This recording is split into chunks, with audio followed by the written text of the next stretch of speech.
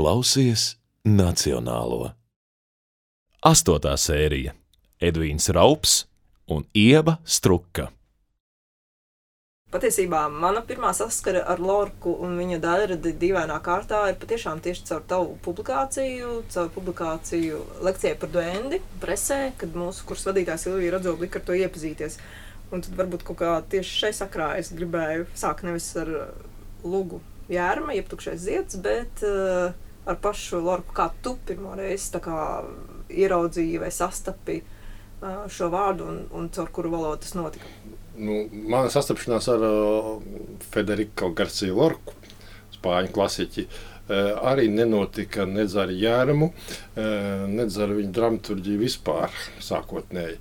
Man ir pat aizdomas, ka es īsti nezināju, ka viņš raksta lugas. No otras puses, man iepazīšanās ar spāņu valodu sākās tieši ar Lorku. Es esmu Lorkam pateicīgs, jo tagad ir nogājis tāds zināms diezgan liels aplis, kad 30 gadi, vai ne, kad mēs esam nonākuši pie arī Lorkas lugu grāmatas, kas arī interesants fakts ir. Un atbildot uz tavu jautājumu, jā, tad Garsijas Lorkas lekcijas un spāņu folkloru, kuru liels piekritējs un vācējs, tāpat kā mums Krišjāns Barons bija arī Garsija Lorka.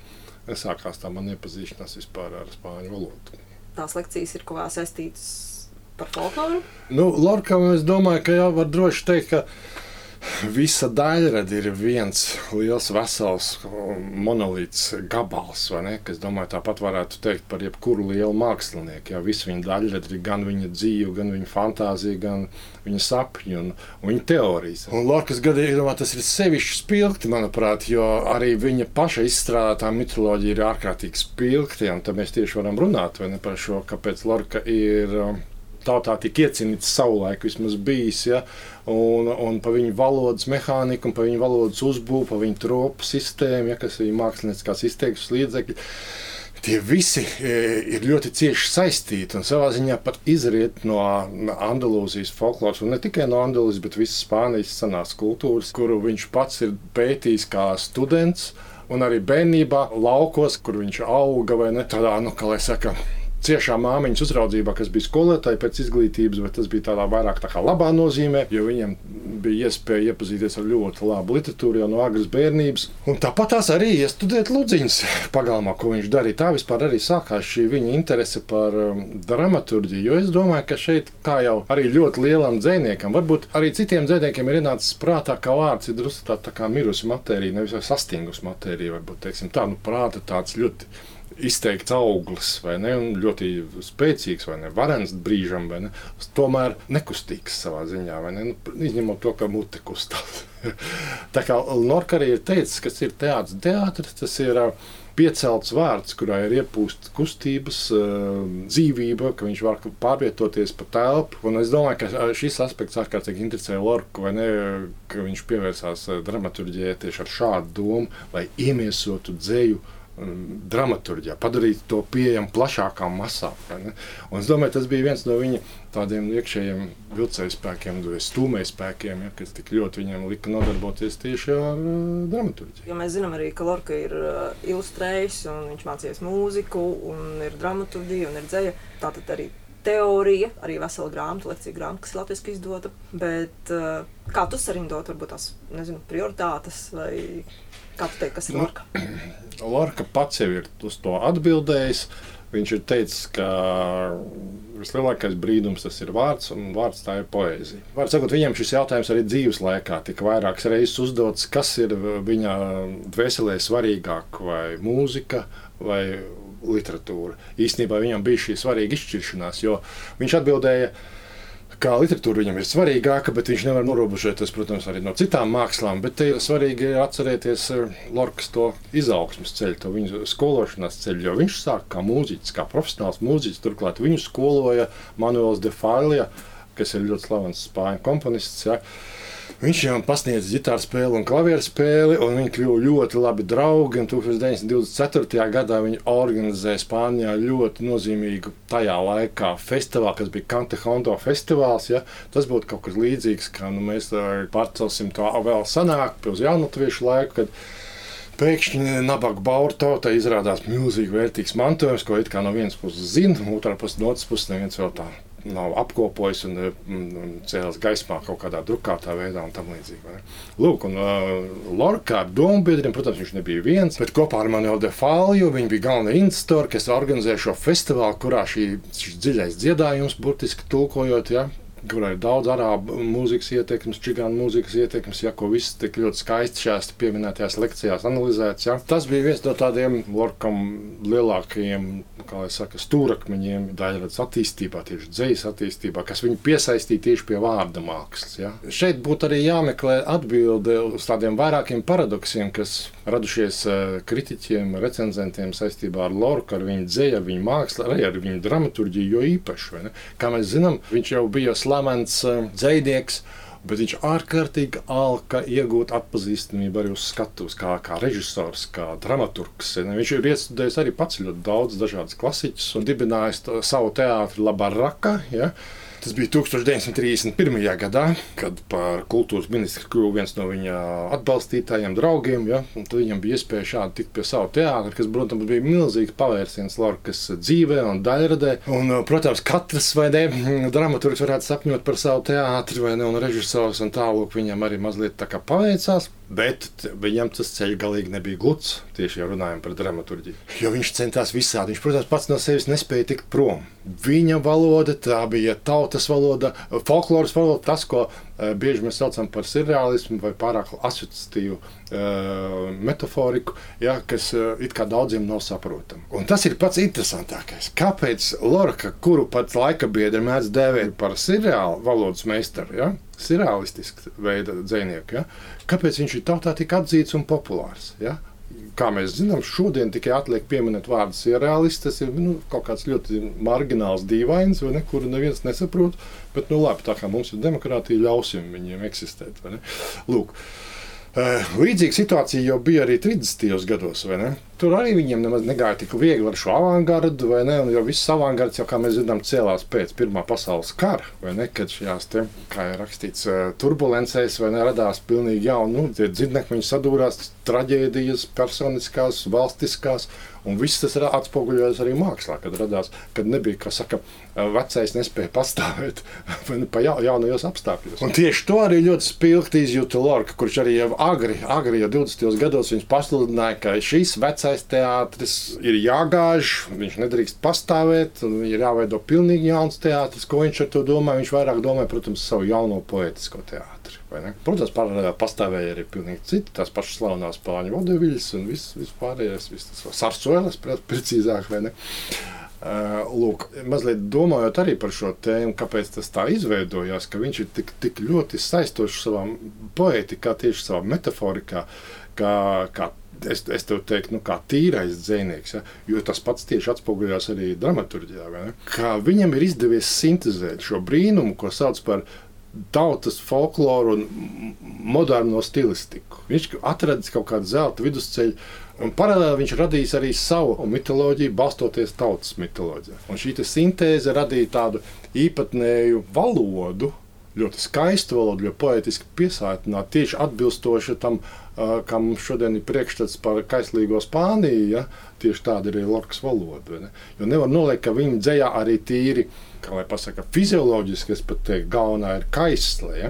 Bet viņš šo kaisli vai ne paceļ tādos mākslinieciskos augstumos, ja? Ka tā no traģēdijas veļas komēdijā, no komēdijas farsā un atpakaļ uz traģēdiju. Vai ne? Tu lasot Lorkas lūgas nespēj izsakot, kurā brīdī tur ir fars, un kurā brīdī ir traģēdija un kurā brīdī ir komēdija. Vai ne? Un tā tam ir jābūt īstā mākslā. Vai ne?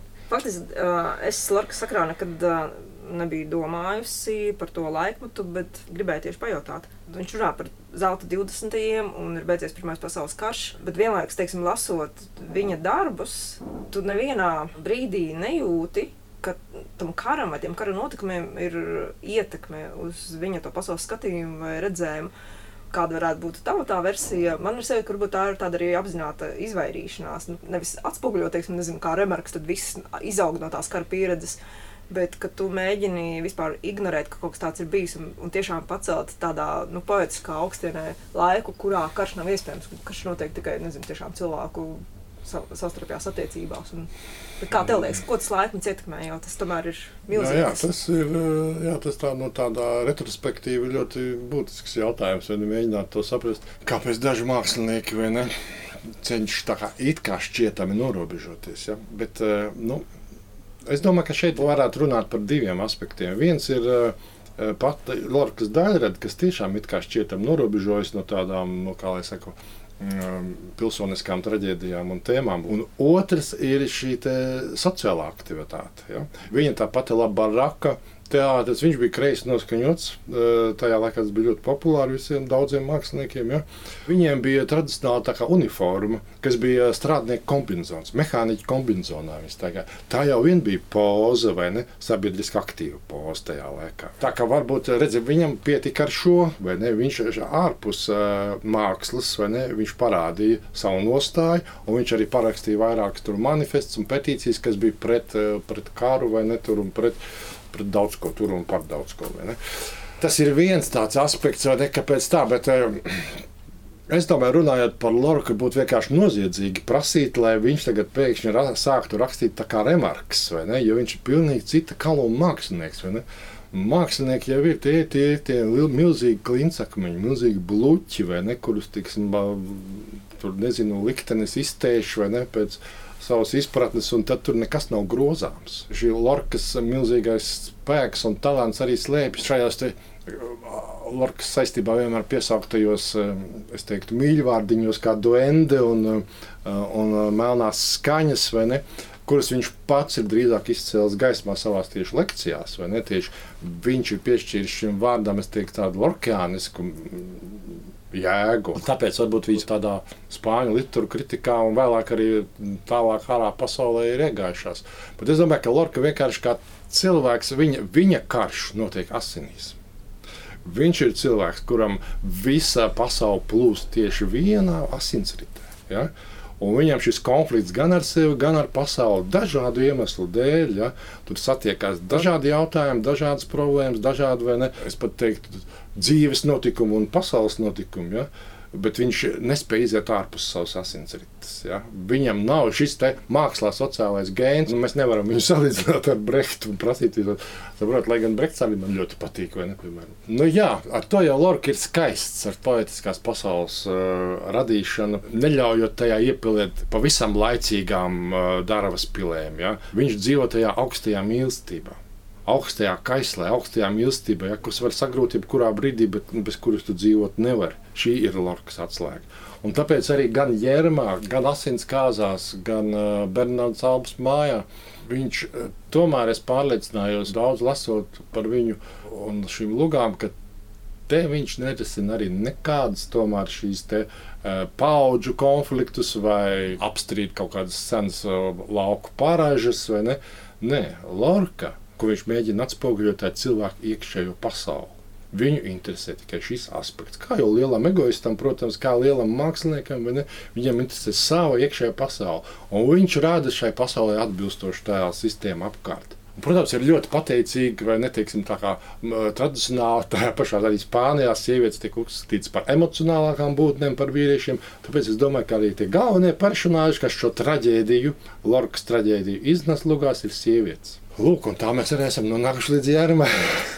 Es tieši gribēju jautāt par to, ka faktiski viņš būdams dramaturgs vīrietis, bet tomēr tās centrālās personas ir sievietes. Un pat Asins kāzās mēs varam uzskatīt, tā ir luga par Leonardo vai Līgavēnu, bet patiesībā vienalga centrs ir māte, centrs ir Līgava un tas ap to viss arī tomēr riņķo.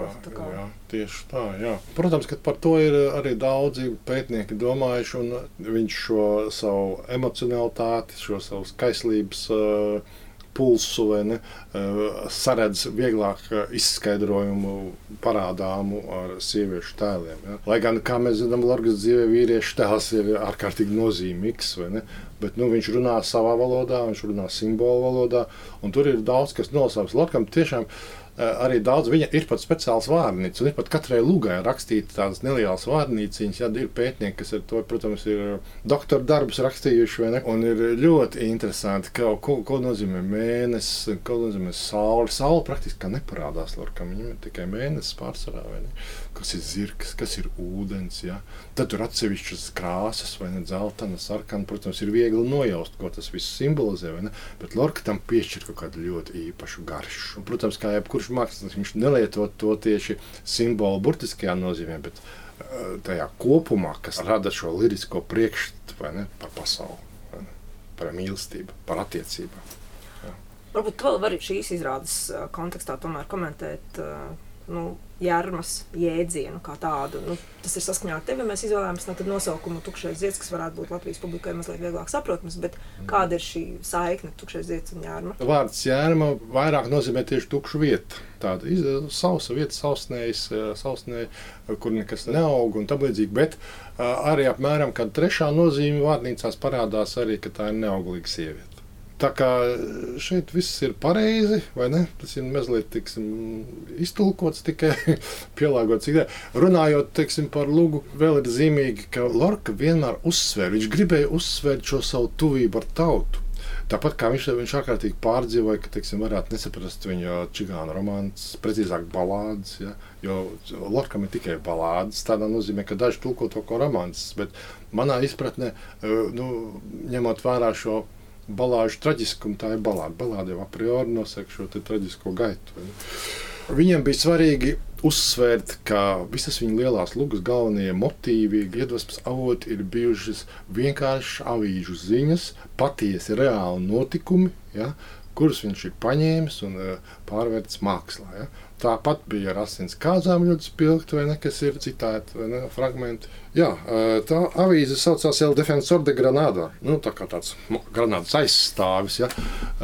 Viņš abonēja šo avīzi, vai viņam vecāki abonēja. Tur tāda kriminālā sadaļa, ja, kriminālajā sadaļā, lūk, ir rakstīts, ka vakar tādā un tādā ciemā Līgava tieši no baznīcas pie altāra aizbēga ar nezināmu cilvēku, kas vēlāk izrādījās viņa radinieks, un beidzās viss ļoti bēdīgi.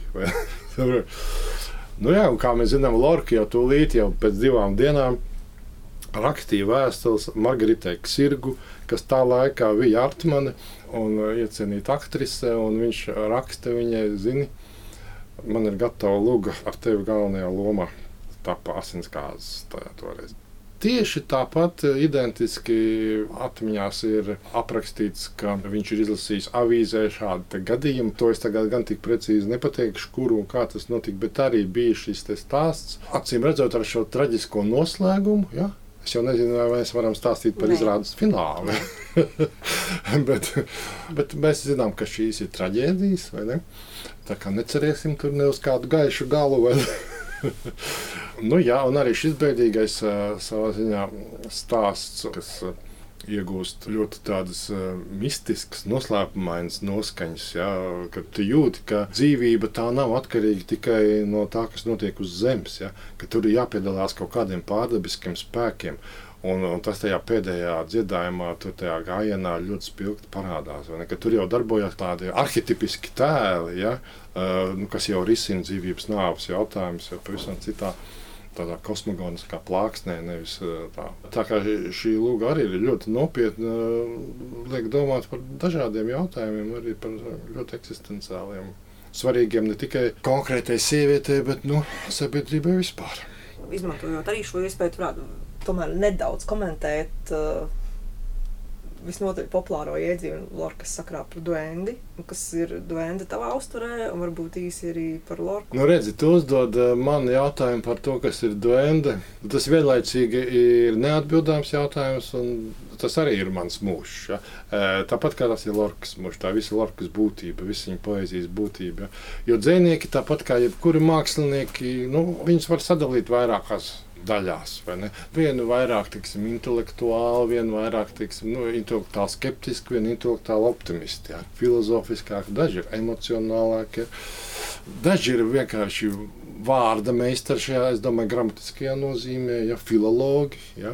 Valodas pētnieki, fenomenologi, un ir dažādi paveidi, kā tu paskaties uz vārdu iespējām. Un tas, kā to darīja Lorka un viņam līdzīgai, kuru nav daudz. Viens no maniem elkiem, tas ir 8.sērijas, ja, kas arī bija līdzīgs duendes meistars, bet pavisam jau citādā griezumā. Viņš tomēr bija arī ļoti intelektuāli savādāk. Runājot par dzeju, liekas, ka, ja tu lieto vārdu intelektuāls, tad liekas, ka tu to otru gribi padarīt par muļķi. Bet tā nav taisnība. Šeit ir runa par kaut ko pilnīgi citu. Ja? Tādu, kā lai saka, to avotu, no kurienes tev plūst, no kurienes tev rodās šī dzeja. Tā kā duende, tas ir arī, varētu teikt, no spāņu folkloras paņemts jēdziens, kas īstenībā viņam nav šādas semantiskās slodzes pirms Lorkas, kāda tā ir pēc Lorkas, kad viņš piemin to savās lekcijās. Īstenībā tas ir kaut kas līdzīgs Fejai, Laumiņam, Mājas garam, ja? Egils Plauds, dzejnieks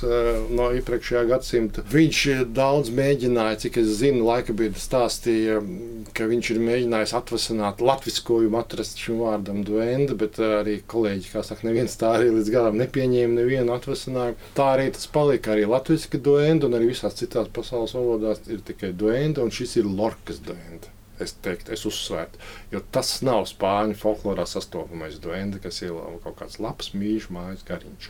Duende tas ir īstenībā, tas ir tāds ļoti... Lorka arī uzsver 3 mākslinieces, kas izcelsmes vaļus, ja, kas ir iedvesma, iztēle un šī te duende. Ja? Viņš, protams, apskata ļoti skaisti visus tos 3, bet vislielākais, visnepārvaramākais. Tas, kā priekšā tu esi uz dzīvības un nāves robežas jau gribēdams vai negribēdams, ja? Bet tas atrodas tevī. To viņš sauc par šo duendu un melnajām skaņām. Šī te fatālā noskaņa, kas nav pesimistiska, bet tā ir kosmiska. Viņa ir apmēram līdzīga kaut kam tādam, ka tu izēji dziļā naktī laukos, mežā, viens pats ārā. Valda absolūts klusums, tikai dabas trokšņi un tikai ir zvaigznes un neviena nav. Un tad tu saproti gan to milzīgo spēku, kas ir dzīvība, gan to milzīgo niecību, kas ir cilvēks. Ja? Un ka šīs abas, šīs milzīgās galējības satiekās, ja? Vienā ļoti emocionālā kamolā. Ja? Tad šis sprādziens, jo tā nav padošanās, bet tā ir tieši vēlme izkliegt šo sajūtu. Apstiprināt, ka jā, es esmu puteklis, bet nenormāli spēcīgs. Ja? Lūk, tas ir tas duende, tas ir tās alkas, tās sevis apliecināšanas alka, kas ir kaut kas drusku savādāk nekā iedvesmes, kuras pamatā vienmēr būs kaut kādas zināšanas, duendei ar zināšanām nav nekāda sakara. Pilnīgi tukšā kosmosā rodās šis sajūta. Precīzāk tāpat nav sajūta. Saprot, kad mēs runājam par maņām, tās ir arī tik savā ziņā nepilnīgas, jo mēs mākam nosaukt tikai tās pašas acīm redzamākās maņas, kā redze, oža, tauste, dzirde, bet ir vēl dažas, ko ir zinātnieki arī atraduši, jo? Pētot smadzenes, pētot neironus, ja?